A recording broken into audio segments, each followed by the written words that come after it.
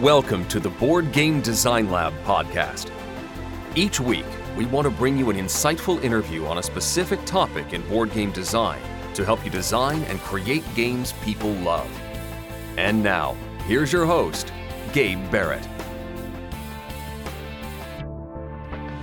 What's up, my friends? Welcome to the Board Game Design Lab. Today, we're talking about player psychology, but more specifically, we're talking about how gamers learn, how they pick up your rules, how they figure them out. We're talking to Jason Perez, a psychotherapist, a guy that he's a gamer, he's a podcast, he runs the Every Night is Game Night podcast. He knows what he's talking about, and I'm excited to have you on the show, Jason. Welcome. Knows what I'm talking about. That's high praise, sir. Well, I hope so. You know more than me. I know that. You at least have like a professional degree and all that says you know about, how people's brains work. And That's right. Yep. Like, I know how mine works, which is not always the best, but I have no idea how other people's brains work. That's probably why sometimes I run into issues. And my wife's in the room over there, so we won't talk about some of the issues I've run into. Not understanding how people work. But I love you. Yeah. Anyway. So if y'all get into a little bit of a tiff, I can help out. I can just... I'll give you my rates. I'll Skype that into you. And That's right. Well, I'm glad you're not charging me the normal hourly rate for this show, but I am really excited to kind of learn about what all goes on in a person's brain when they're trying to figure out a game. But let's get your bio. Let's get your background. How'd you get into games? How'd you get into therapy? All that good stuff. Okay, cool. So I started with games. My first game, besides like the Hasbro stuff, was D&D. Yeah. So I played D&D when I was a kid. Junior high school, second edition, third edition, all that stuff. Didn't really get into board games. Didn't find any board games that were, quite frankly, good. I think the best board game I played when I was a kid was like Nightmare, which is a horrific game. Fun as heck, but yeah, ironically really called Nightmare. Yeah, right. So I didn't really. I actually discovered modern board games through D&D. I was at a Winterfest of theirs, and they had Lords of Waterdeep demoed. So this is before it came out. And it's like, oh, yeah, here's a board game of D&D. Oh, man, we're going to kill monsters. We're going to trade cubes, orange cubes for blue cubes. What's going on here? Right. But it was cool, and it was interesting. It kind of opened my mind. And then from there, I got into Pandemic, and it was over. Yeah. Like, I'm a big thematic gamer. I'm a big cooperative gamer. I believe in stories. I believe in, working together. So I'm a therapist. I started my professional career as a teacher. So I've always been in social service in some capacity. So I got into the therapy thing, just, I was kind of good at it. I really enjoyed it. So it's funny because, all this is kind of happening at once. So, as I'm getting into therapy, I'm starting to see the links between the games that I'm learning about and possibilities for, helping out in therapy. So I think we're going to talk about that in the bonus round. Yeah, I'm excited to kind of learn your thoughts on games and therapy and using those. It's just a really cool idea to me that, again, I got no idea about. And so I'm excited to get to that later. Mm-hmm. But yeah, now we're talking about like learning styles. And so tell me about that. Like, give me a good description. Like, if I was just going to walk up to somebody on the street and talk about, like, board game and learning styles, like, what would be the quick summary of what I'd be talking about? Okay, so a learning style. So let me tell you, I think it's probably a better example to tell you what it's not. Okay. or like what the bad definition is. So I think when people think of learning, they think of school. Okay. And when they think of school, they think of the teacher writing stuff on the board, putting, giving it the information out, and then the students are all kind of sitting there learning. So like, what is there to talk about in terms of learning style? It's like, okay, everybody kind of learns the same way, so it's not different. At least that's kind of a popular conception. So the reason why I got in touch with you was because there was a thread that kind of really hit that for me. So I was a teacher, and I've always kind of criticize that, and my antenna are up whenever I see people make that assumption about learning styles, that it's just about here, have some information. So this thread, I hope you don't mind if I go into that. No, absolutely, go for it, man. And we're talking about Board Game Geek, a thread on Board Game Geek. Yes, this is a thread on Board Game Geek. This is from Chatty Boy and the General Gaming. This is about a month or two ago. The title of the thread is "Why Are Rules Seemingly So Hard to Understand?" So it's kind of like, he's a teacher, but he finds that he has to repeat himself, and people skip rules, and it's just really hard to teach rules. So then, I'm quoting here, "When I see rules questions in the game forums, almost every time I can just answer it by copying, pasting the relevant sentence or paragraph from the rule book. Do people not read? do people have a hard time understanding? And it's just kind of this, like he's pretty cool about it. Like he says, I'm just curious. I'm not really mad about it. But you could tell like some of the other commenters were like, oh my God, you're so right. Yeah. Right. So then my thing was, okay, it's operating on a really basic fallacy. So it's that idea that like, I guess the best way to put it is, it's funny that you're in Honduras. You're really close to where this guy was doing this thing. But when I was teaching, I learned about this educational theorist called Paulo Freire, Brazilian guy. Okay. And he came up with this idea of the banking system of education.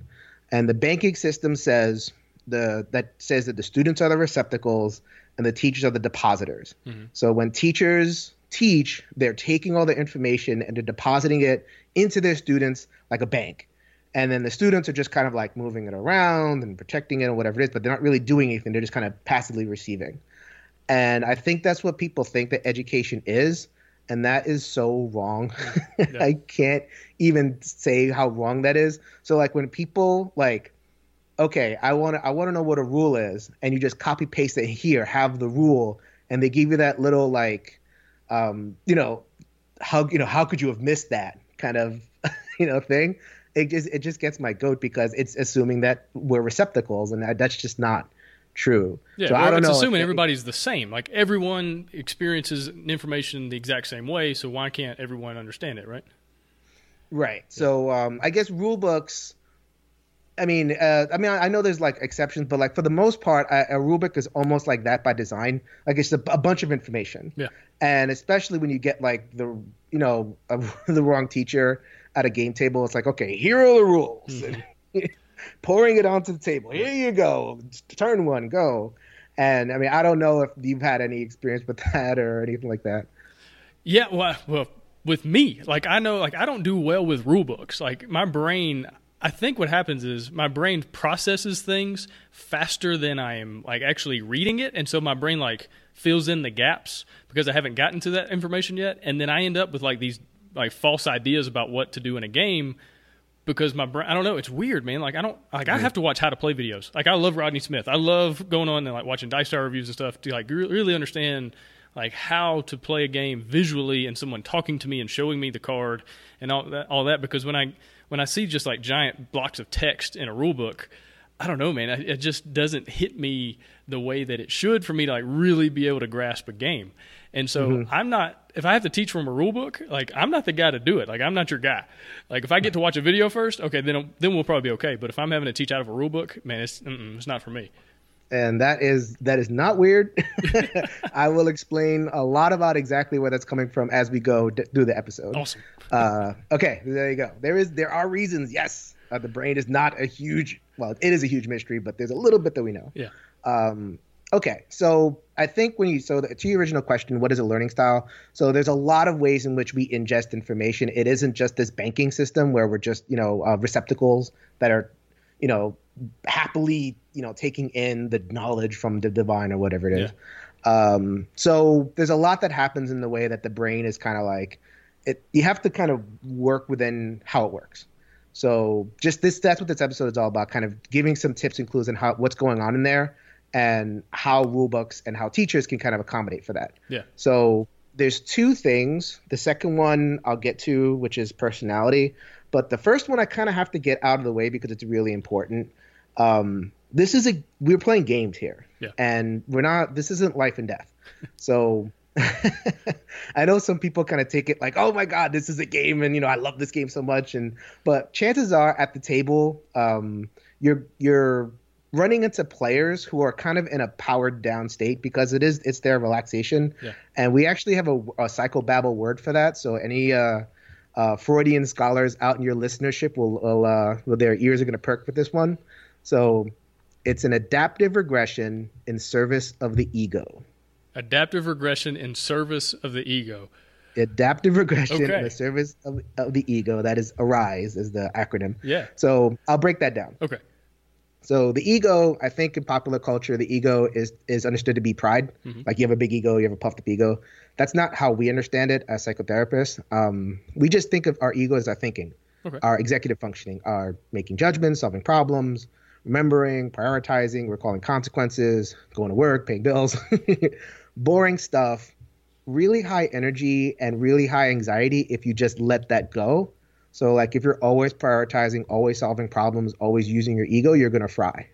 So we have defense mechanisms to kind of take us away from that for a little while and help us kind of recharge. So regression is one of them. So you got the ego part. Now we have the regression part. So regression you can understand in two ways. One is we become kids, like we regress like into being kids. Yeah. So, you know, like games obviously are kid toys, like they're toys. And that's why we pop whenever we get like a game with beautiful components or, you know, all that stuff. So like I guess the point there is not just that these are toys and, you know, as a dismissive thing, like it's really doing something. Like to engage with a game is really like feeding that regression and feeding our kind of backup state. So if that's the best way to put it, like we're in a backup state. Yeah. Now, you know, does that make sense? Yeah, but does that also kind of have some nostalgia in there too? Like this reminds me of when I was a kid, and like it brings back those feelings. Like if I play a game about Teenage Mutant Ninja Turtles, like I loved the Ninja Turtles back in the day, and so playing a game like that kind of brings back some things as well. Yes, and so like I think there's that, but in a literal sense, we are regressing into our kid state. It's not just we're still adults recalling a kid state. Like we're going on back. Some level. Ooh. Yeah. Okay.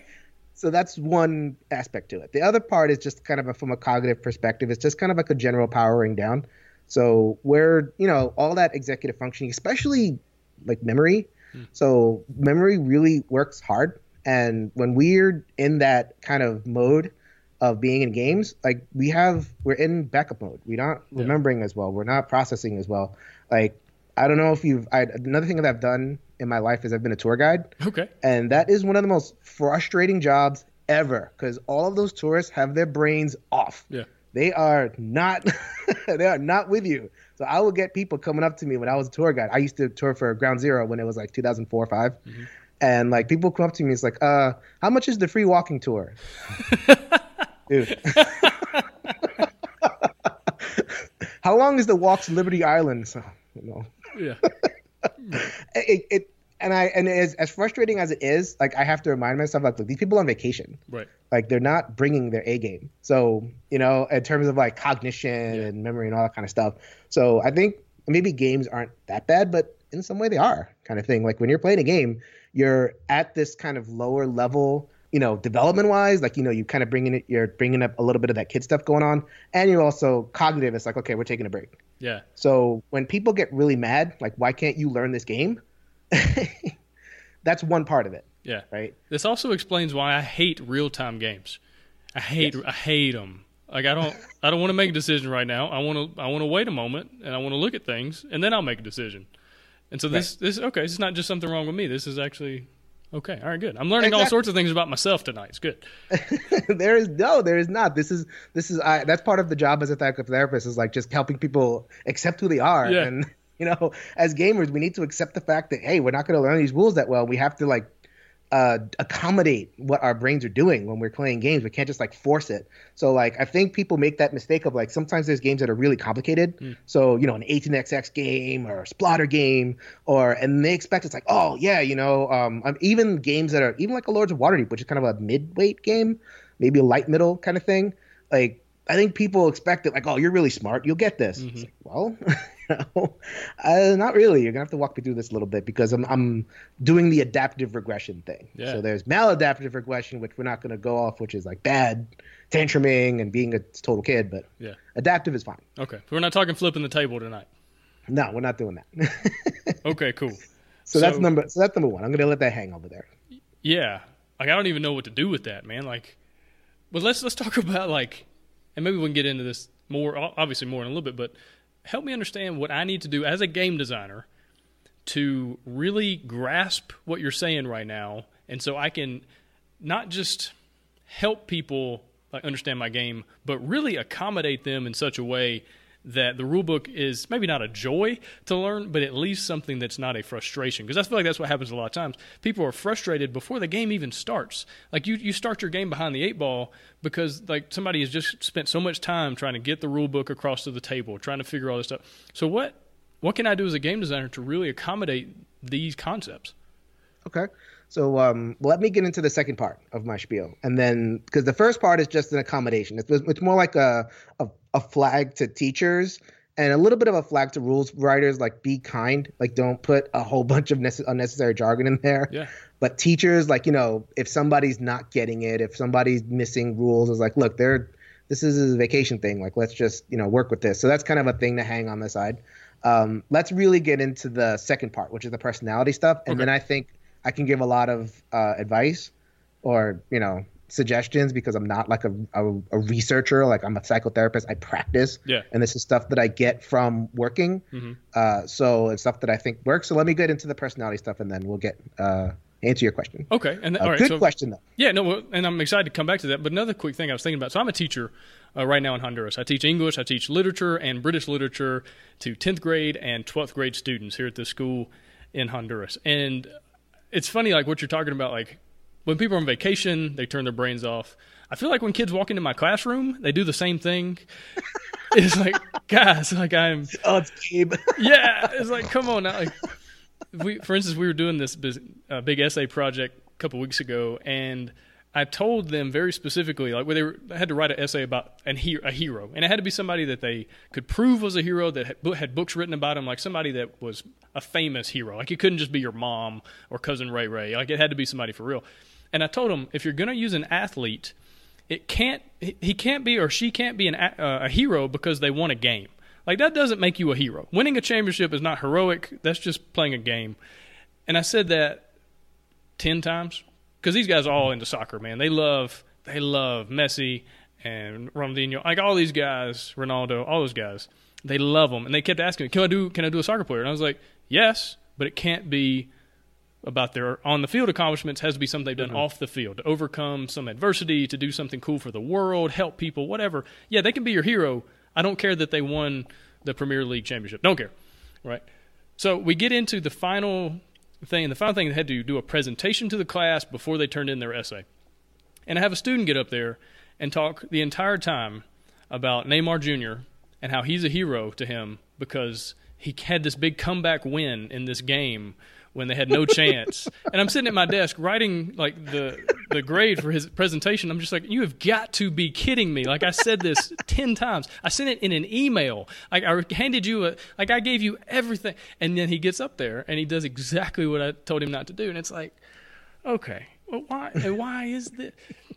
And I feel like so often people are in the same predicament at the table because people are coming in. It's 10 o'clock at night. They've been working all day. Their kids have been freaking out. They had maybe hadn't slept well, whatever. Maybe they're at a convention and theirs is like hour 14 of straight gaming, And so just trying to figure out how to deal with people, to get that information across in a way that they hear it, process it, understand it, and then can like act it out. And so, yeah, I'm excited to like learn some things tonight that maybe can help me in my classroom, because my buddy Abner, that's this kid's name, is like, he ain't getting it.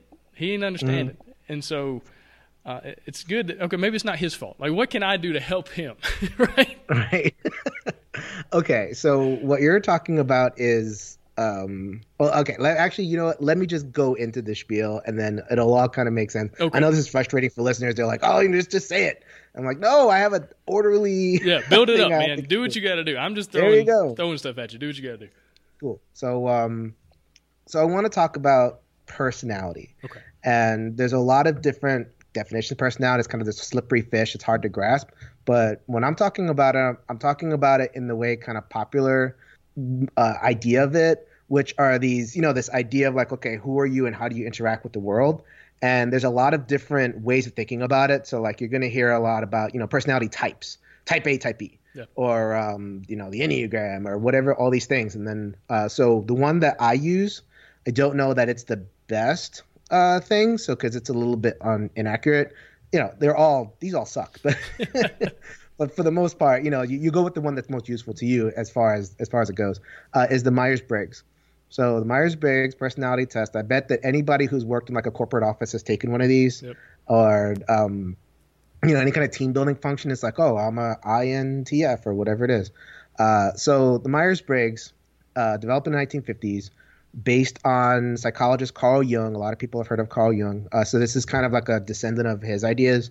So then he talks about personality as these 4 different typologies. So there's personality in terms of how you deal with people, which is in an introverted or extroverted way. So poles. There's differences in how you gather information from the world. So you either use your senses or you use your intuition, which is kind of like a more inner process. How you make decisions, which is you either logical or you do it based off of kind of emotion and relationships. So that dyad. And then there's your approach to life in general, which is, are you a judgmental person? You make decisions quickly, or do you just kind of go with the flow? Yeah. So that's an info dump right there. I'm going to focus on the second one because that's what's important to teaching, is that sensing versus intuition, right? So I'm still thinking of little Abner, so I'm going to try to relate it to a little Abner. Was that his name? Abner, yeah. And you say little. He's 17 or 18 years. He's a grown man, Jason. He's a grown man. He's a 12th grader. I got no excuses here. But anyway, yeah, little Abner. He's taller than I am. But anyway, Abner to me. Okay, so I'll bring it back to a little Abner whenever I can.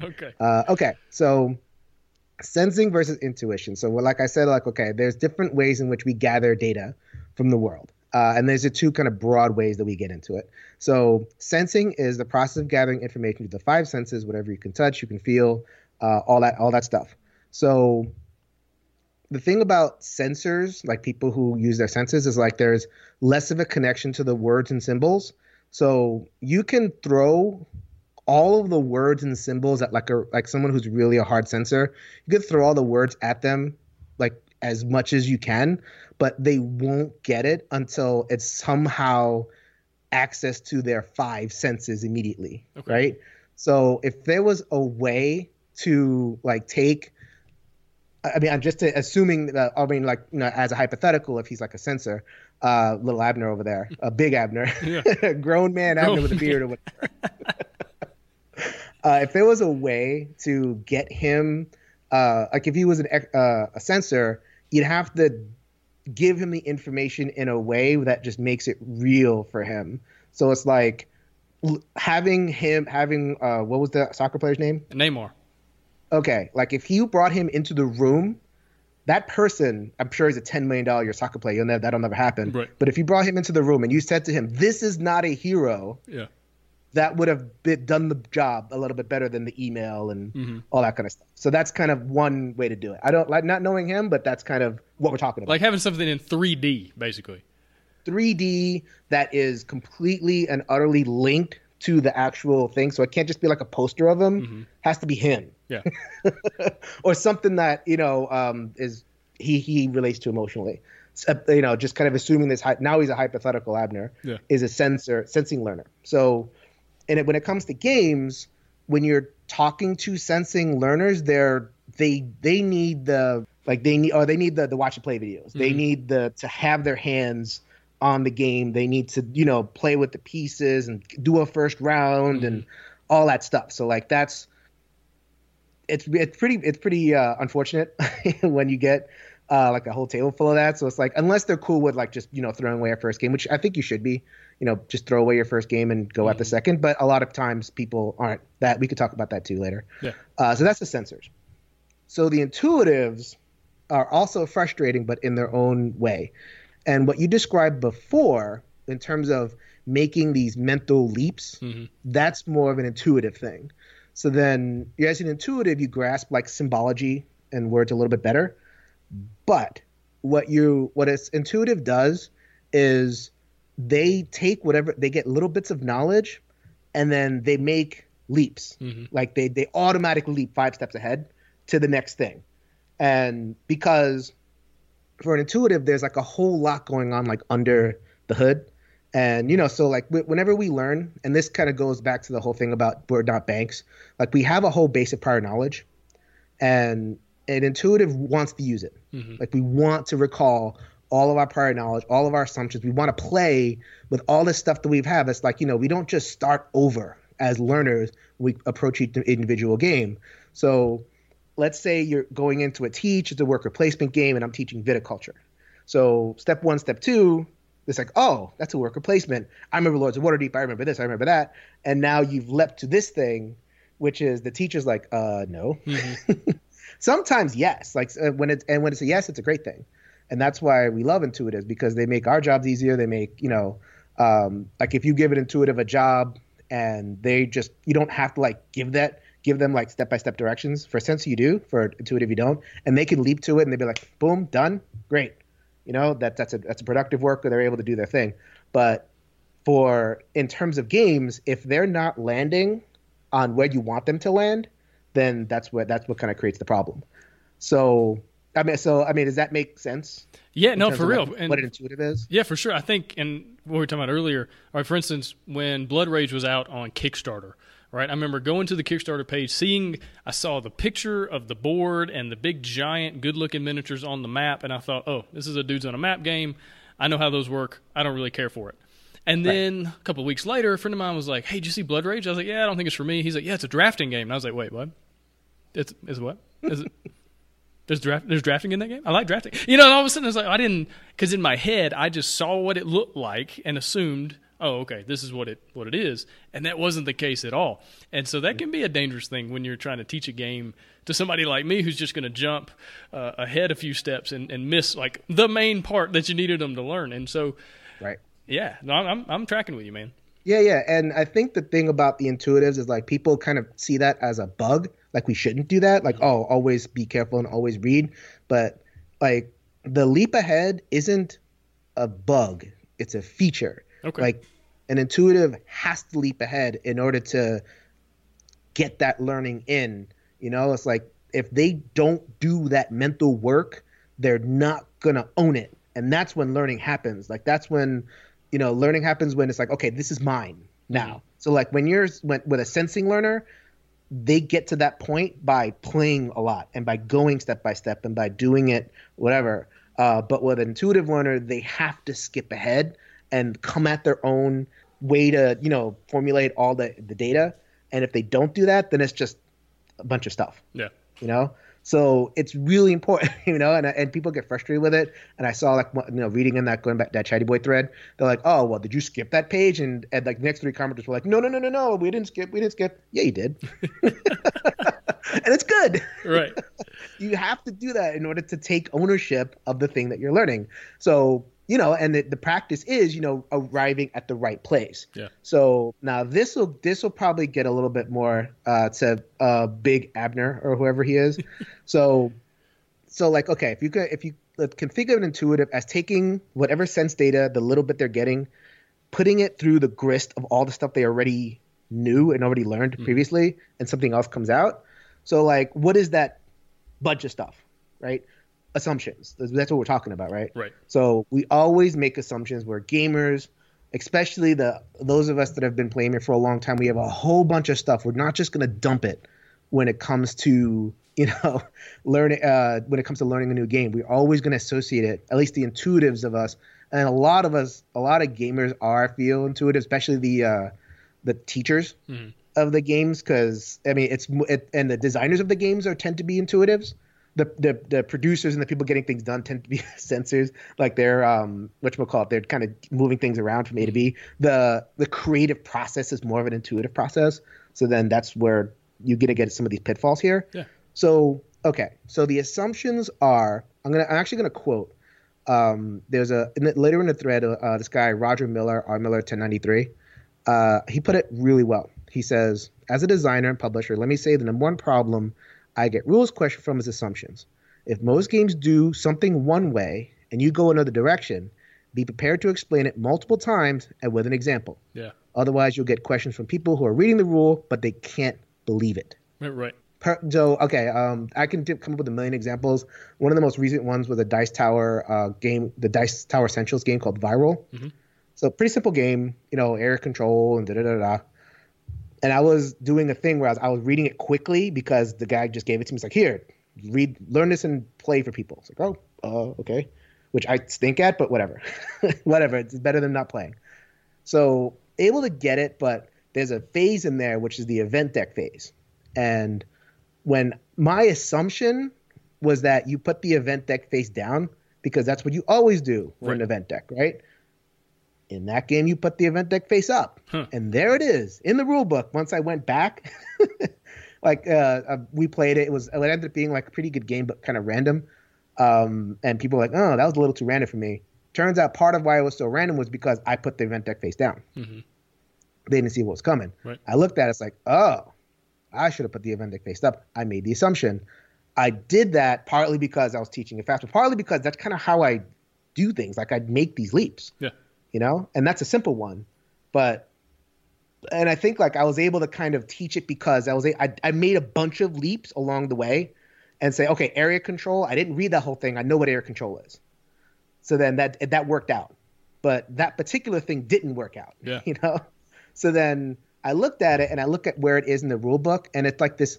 It wasn't like it was there, but it wasn't like highlighted. Mm-hmm. Like it wasn't separated. It wasn't in a sidebar. It wasn't like, okay, look at this kind of thing.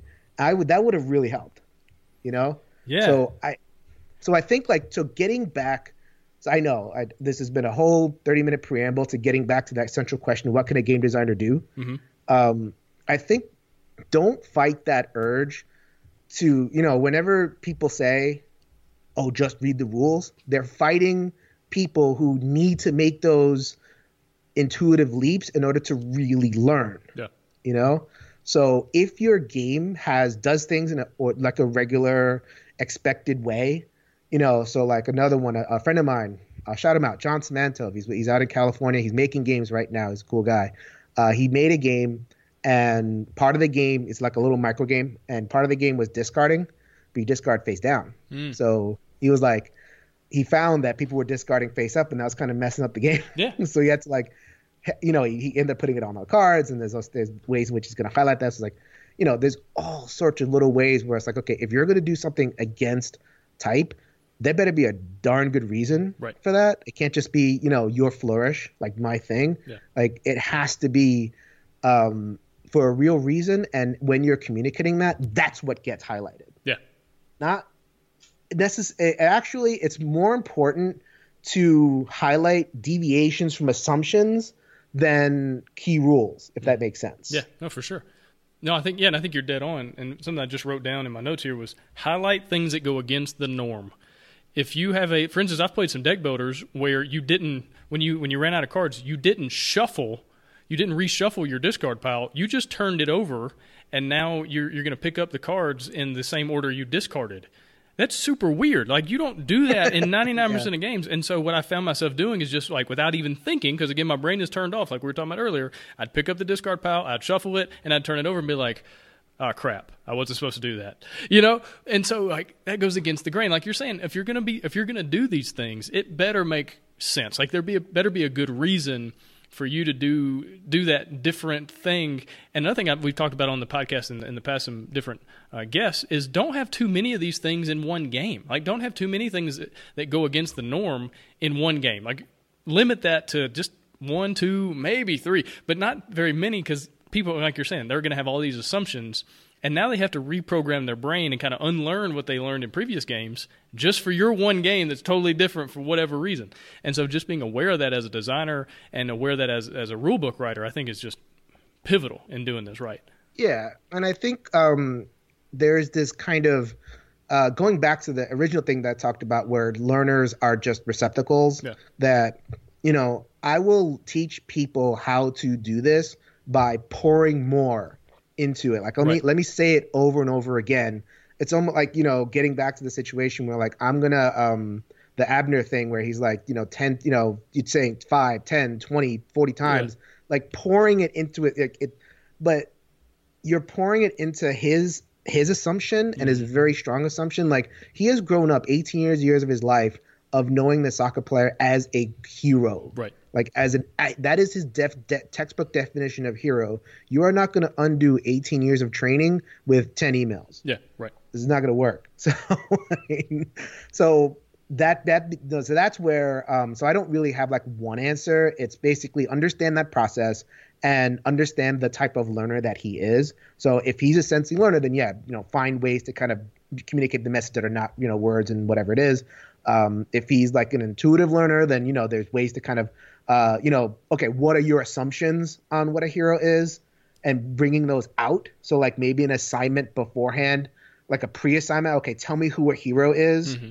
and then him getting an assignment back saying, okay, I get this, I get this, I get this. For the next assignment, go a different direction, kind of thing, so that you're taking what the assumptions are in there and you're honoring them, you're respecting that process, but then, working from that and then you go in the direction where you want to go. Yeah, and I think like with your example of viral, and maybe they did this, I don't know, I haven't played the game, but putting something in the rules that say, normally an event deck goes face down. However, in viral, you put it face up. And it like really, it hits that assumption and says, yes, this is normal, but not in this game. And even on like the game setup page of having, the game, the big picture of the game laid out on the table and having that event deck face up and then putting like a big exclamation point next to it and going, this should be face up, but that way people that learn visually with pictures would go, oh, okay, that. And then people that would learn in other ways would see normally you do it this way, but not today, not in this game. And just like hitting it from different angles, maybe. Yeah. And I'm going to go into that in just a bit, like awesome. The whole speaking in different languages, quote unquote. Cool. So visual is a language, art is language, all that kind of stuff. But so I just want to go over a couple things in terms of this assumption stuff. Yeah. So and just actually hitting what you were saying before on like how to emphasize. Mm-hmm. There's actually like I don't know, like again, I'm not a rules writer. I just kind of know what works. I have a sense of what works based on my experience. There's actually ways to emphasize that do more harm than good. Mm-hmm. There, like sometimes I'll see a rule book where they'll take a really important point and they'll put it in all caps, underline with a big blue banner, like dun, dun, dun. Mm-hmm. Pay attention to this. Pay attention to this. That's actually like the way the brain works, especially nowadays. Like you actually make certain readers more likely to miss that because But first of all, it might be like, because we're used to chapter headings. So like it looks like a chapter heading, even though it says the word important, like the visual cues say chapter heading. We never read those. So it's like, okay, skip and whatever. Also because like we're in the generation where everything has a banner ad. Right. And everything has like YouTube has this. And we just like totally shut off our brains to that. We just mentally categorize as garbage and just throw it away. So like you've taken your very important rule that you want people to learn and you've put it in such a way where some of us are more likely to think of it as garbage and throw it away. Wow. So, all right. That's kind of a technical point. Like as a reader, as a teacher, of books, I kind of get a little bit like there's conventions to how you highlight stuff in text. Like don't underline in a paragraph. Underlining in a paragraph just does it just muddies the waters. Like if you're going to do something in paragraph, put it in bold. Don't italicize important stuff. Like italics are mostly for like jargony terms and like foreign language terms. They're not for emphasis. So like if you're putting your important text in italics, that's also, unless you're bolded. Bolded is like, okay, this is important. That works pretty good. Well, usually italics is like for flavor. Yeah, it's for the stuff that doesn't actually matter, and so you don't even have to read it. And so that's a dangerous thing to use it in a rule book. Right. So like, I don't know. I don't know offhand how many like actual rule books do the italics to emphasize, but like just as an example of, cause I have seen, people underline stuff in rule books and come on, go with assumptions, roll with it, people, don't fight the convention. Like, and if you're going to fight the convention, make it a hill to die on. Yeah. As a little bit of a sidebar, I don't know if you got a chance to play First Martians. No, I haven't. I've seen reviews and watched a little bit of playthrough, but haven't played it yet. The reviews are that the rule book is... It's a bear. It's a bear. Yeah. The reason, in my opinion, the reason why the rule book is a bear, like everything you need to know is in that game, is in the rule book, but that game does a lot of things against assumption for a game that like people are looking at it and they're going like they're seeing it, but they don't believe it. It's like, really? Mm-hmm. So like, there's a bunch of examples I can give. So like, I guess one is like, there's a tracker on top. And we're used to trackers tracking like essential stuff. Yeah. Like, okay, this goes up and down every round and in that game, it's more for your reserves. Mm-hmm. So the actual tracking of your main stuff doesn't happen. It's just, you just do it as a mental calculation really quickly. And then as a tracking for your reserve. But people are like, oh, wait a minute, it's supposed to track this. It's supposed to track that. Are you sure? Are you sure? And that's literally the FAQs. It's like, are you sure? Is the rulebook correct? Is that right? Yeah. Right.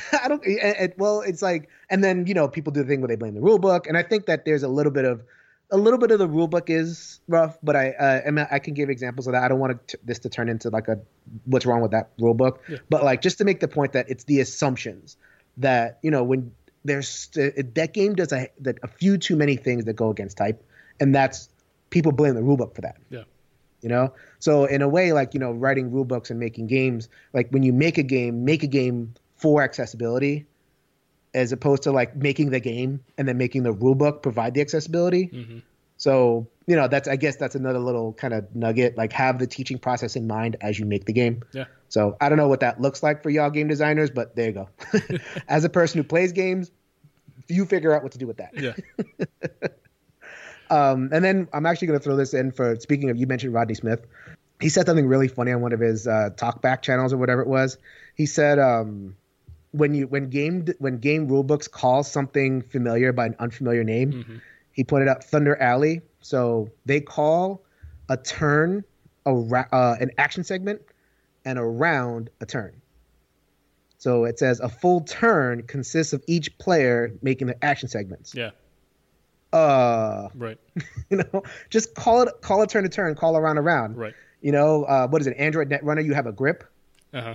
What the heck is that? Just call it a hand. I mean, right. I know flavor, but when it comes to essential stuff, it's like really think hard about whether your flavor is causing more harm than good. Right. Yeah, I think it's a very dangerous thing when you start trying to inject theme in your rule book.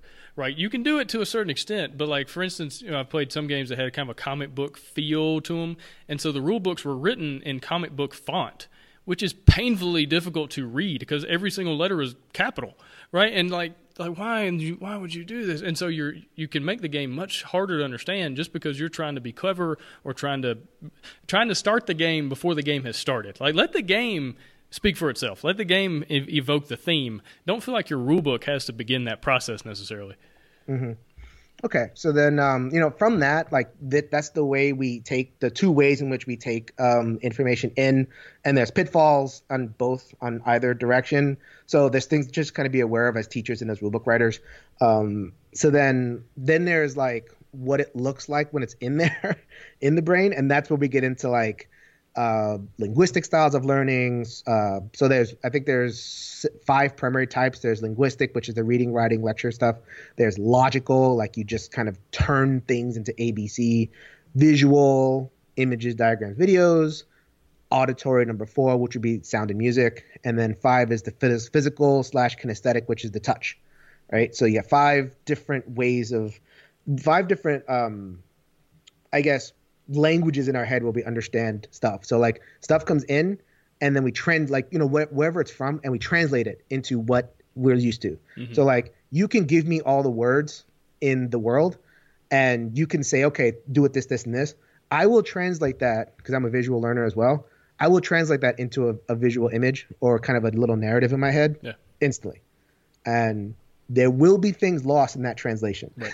I mean, like any translation, you know, you're how's your Spanish? It's 4th grade level. Yeah. Bastante bien. No. No. Yo puedo hablar poco, tal vez poquito, pero yo entiendo suficiente a vivir aquí. Pero normalmente, like if I'm talking to adults, especially adults that have been here, like older people. Mm-hmm. I got nothing, man. Like they talk so fast, and yeah. So anyway, I'm good with talking to kids. Oh yeah, using slang and stuff. I got no chance. Yeah, so like we're taking information in using either the sensing route or the intuiting route, but in terms of what the information looks like in our heads, it looks like these things, right? So I don't have a lot of advice for that, but just kind of realizing that that's what's happening. So making, you know, as a teacher. If I read a bunch of words, I'm a visual learner, all that kind of stuff, and just kind of knowing that our brain would rather make a copy of a thing on its own than try to grasp the original thing. Okay. You know, like we're happy with the copy. Our brains are happy with the photocopy, like the bad photocopy, because it's ours. Right. Like if you have a bunch of words or even a bunch of images, like it goes the other way too. I think people assume that a lot of times, like, okay, visual learners are the ones having the problem.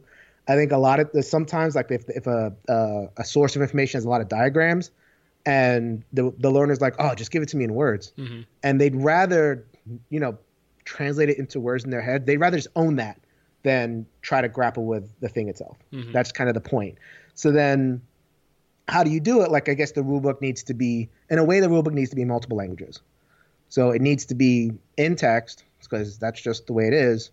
But like, make use of those kind of sidebars, make use of the examples, give pictures of the setup, especially give pictures, and give, like, I don't know how you would give like sense of flow. Like, there's graphic design ways to kind of imitate movement. Yeah.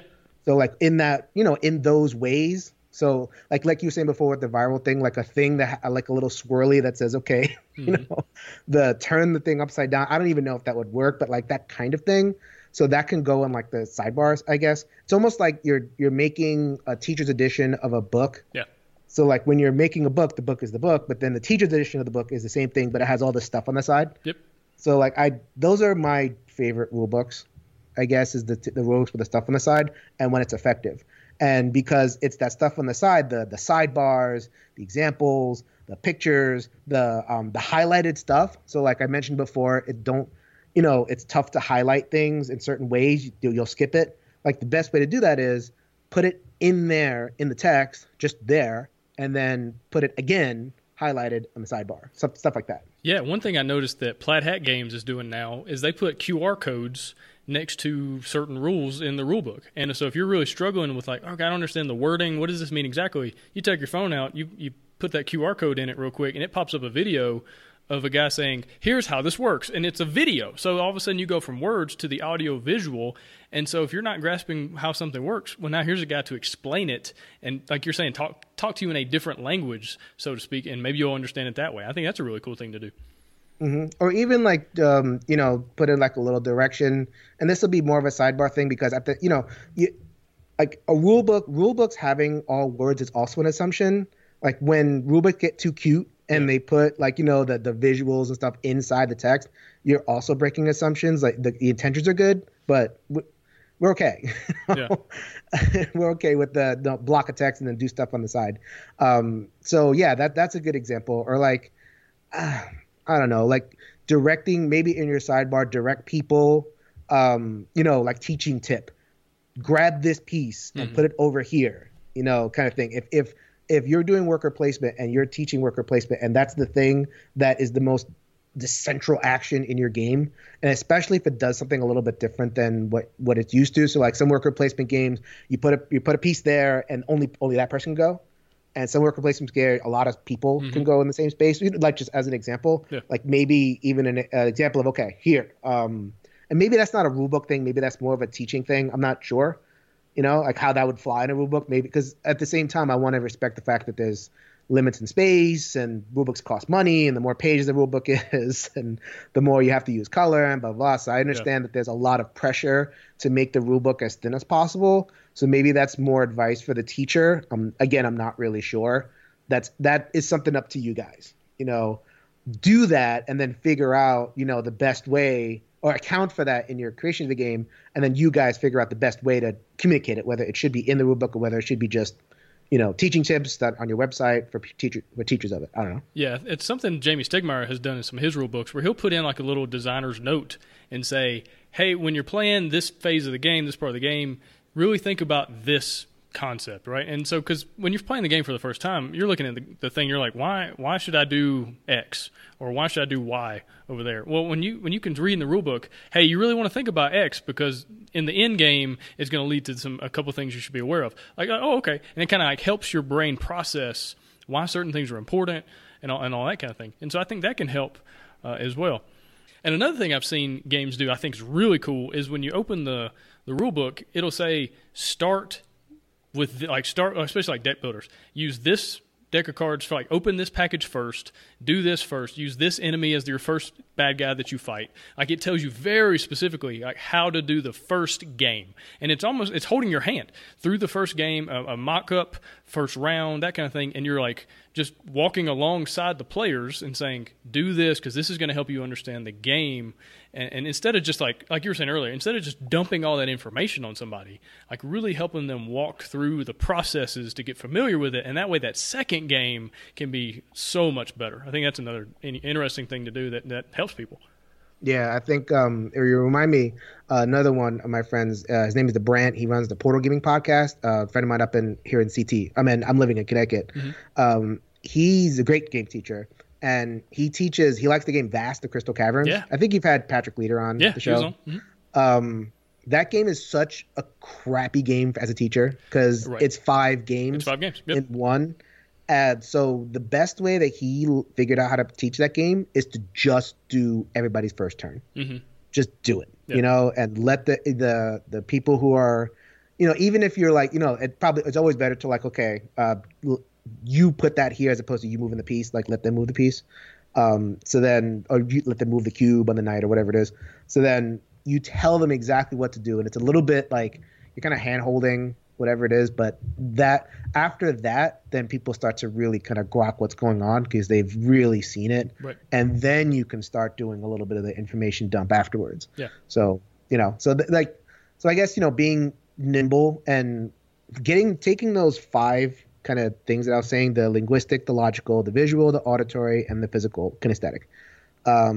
And being as rules writers and game teachers kind of at least proficient in all those languages and being willing to kind of hop from one to the other. Like, and obviously, like, I'm not a logical thinker at all, as this podcast has proven, my more rambling podcast. But so like that, I'm going to have a little trouble with that. But I recognize that, like, I have a game group who's a bunch of computer programmers. So I have to, I have to make some accommodation for that. So like, being proficient in that part comes with practice. There's no real advice for that. But I think kind of wrapping up, the main thing is we mess up rules mostly, especially if you're an intuitive learner. And especially if you're doing the adaptive regression thing, if you're really hardcore powering down, bringing in that other concept I did, you're leaning on your assumptions. Right. And gamers lean on their assumptions, and that's a good thing. It's not a bad thing. And if you're finding your gamers are leaping ahead, then, anticipate that. Like, okay, if I'm putting this in my game, then a lot of my gamers are going to assume this, or assume, they're going to go from A to C. No, I want them to go to B. So if they're leaping to C and you want them to leap to B, then that's something where you have to pause, put emphasis on it, all that kind of stuff. Like, I really don't want to see that situation where it's like, okay, here's a rule, read the rule better. Yeah. No, I mean, let's chill out with that, please. I do not want that person to be my college professor. Yeah. I don't want them to be my game teacher. So, I mean, and that's kind of the upshot of it. Like, we love assumptions. Like, we learn to love assumptions. Yeah. And I think as a designer, it's so just incredibly important to understand the audience that you're making your game for. Like right now, I'm working on a very basic combat game that's really for like more of a mass market kind of thing. Not like Hasbro mass market, but just kind of like people that maybe have only played a handful of games. And so they don't have these assumptions necessarily. And so I can't do all these deep kind of really interesting, cool things that you could do for a person that's played 100 different games. Like, you have to really think about the audience that you're making the game for and then use these assumptions to your advantage, right? And by using things that are kind of more in the norm and people are more familiar with and comfortable with. And I think it's just a matter of being intentional about your design process and knowing the who, like knowing your target customer and then design the game for that person. Yeah, and a lot of times they're not like, if you ask that person, or what do you know? They're not going to know. Oh, right. Yeah, you couldn't just write it down.